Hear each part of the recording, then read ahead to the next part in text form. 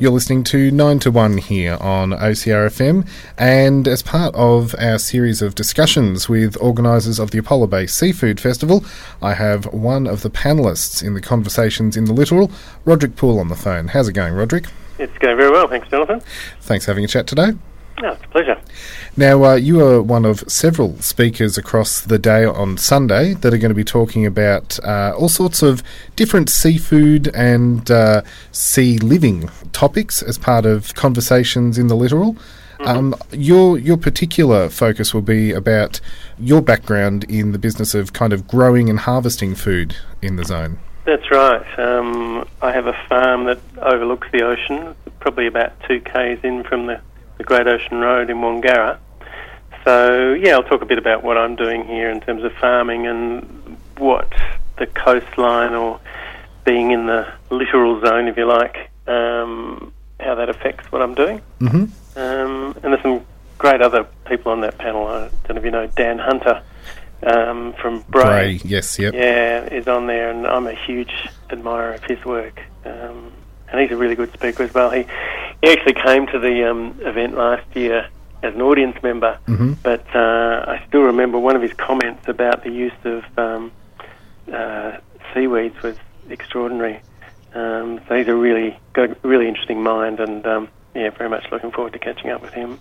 And I think that's what the weekend's going to be about, not just the conversations about what's happening now, but the what can be happening in the future.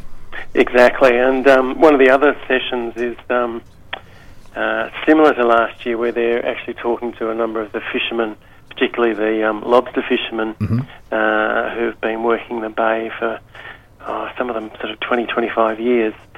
And they've got some really interesting stories about, the fact that the industry is now sustainable. Mm-hmm. A lot of fisheries around the world are being overworked and are collapsing. But there's some really good news stories about the fisheries around the Otways. And what was fascinating last year, it really stuck in my mind, was that they'd tracked their catches over at least 2 decades. And the times that they really dropped off coincided with drought. Right. Which really pointed to this really interesting relationship with what happens on the land and what happens in the sea. And I'd never put the two together. Yeah. It makes perfect sense when you think about it, yeah. Yeah, so the runoff from the various creeks and rivers around here have a huge effect on what happens in the ocean. There you go. So what sort of farming are you involved with? It's a good question. It's all sorts of farming. So I have what I call a very mixed farm. Yep. So I've got cattle and sheep, which is fairly traditional. I've got free-range pigs. Right, yes. Which are a handful. I have pastured chickens. Right. And I also farm truffles. Oh, okay. So there's a lot happening in quite a small space. It's about 90 acres, a very hilly land. Yes. With generous rains and great soils. But, I'm juggling all sorts of things there. And there's never a dull moment. So are the pigs involved with the truffles? We try to keep the two enterprises separate, as you can imagine. Yes. So I'm every day I go up on the hill where all the action is, and I have these amazing views over the ocean. So the oceans are very it's always present in what I'm doing here.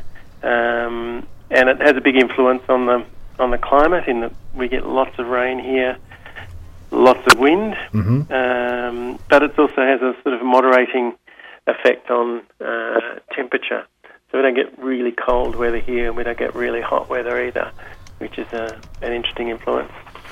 I can be in the sea within 5 minutes of leaving the farm, so I'm a keen diver as well, so I'm sort of pretty aware of what's going on beneath the surface as well. So all those, as you say, all those different things with the climate would be affecting how the animals are growing and even their food sources. Exactly. Yeah, indeed. And it's really good pig country. It's really good country for growing all sorts of things. It's fascinating that you've actually got to sort of slap yourself on the wrist every now and again and say, don't take on another enterprise. I'd love to be raising geese. I'd love to be growing avocados. Yes, There's a huge range of possibilities, but I'm already doing too many things, so I've just got to calm down. And so, as you said, there are other members on the panel in the conversation that you're going to be having that will cross-pollinate the conversation. Absolutely, yeah. There's an oyster farmer that I'm really interested in hearing from. So he's come down from New South Wales. He's, Wapingo Rocks is his place. Mm-hmm. And I'm also really interested in the final session, Bruce Pascoe. Yes, coming to speak, and I'm a huge admirer of his work. His writing has really influenced my view of Australia mm-hmm. and Australian history, and I guess the future of Australian food and culture. Because what he's written about is expanded our views of what Indigenous people did before we got here, and he's done that not through necessarily his own personal research yep. or first-hand research. He's dug up all of these accounts from first generations earlier, yes, of the white explorers. Mm-hmm. That stuff that's just basically been ignored for yep. a couple of hundred years.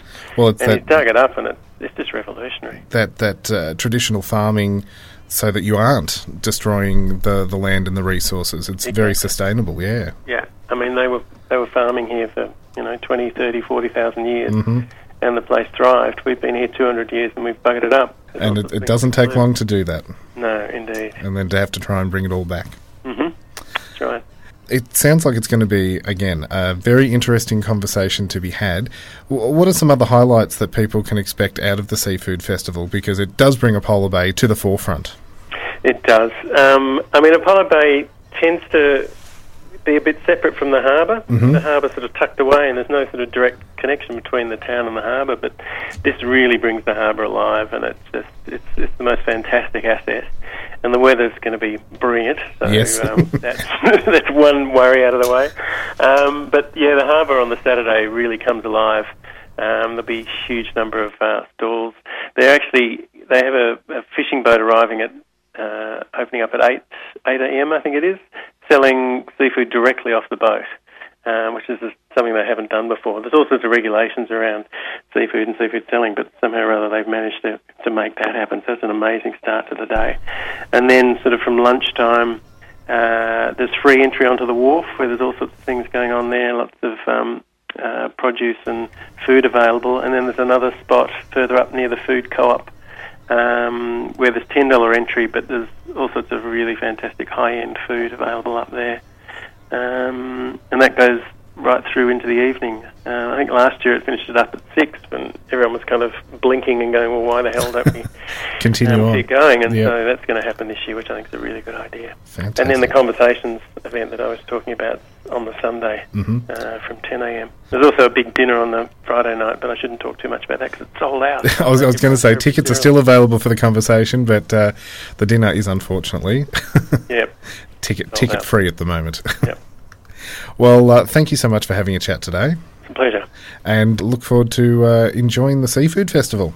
Indeed. I can't wait. Thank you very much, and we'll chat to you in the future. Yep. Thanks a lot, Jonathan.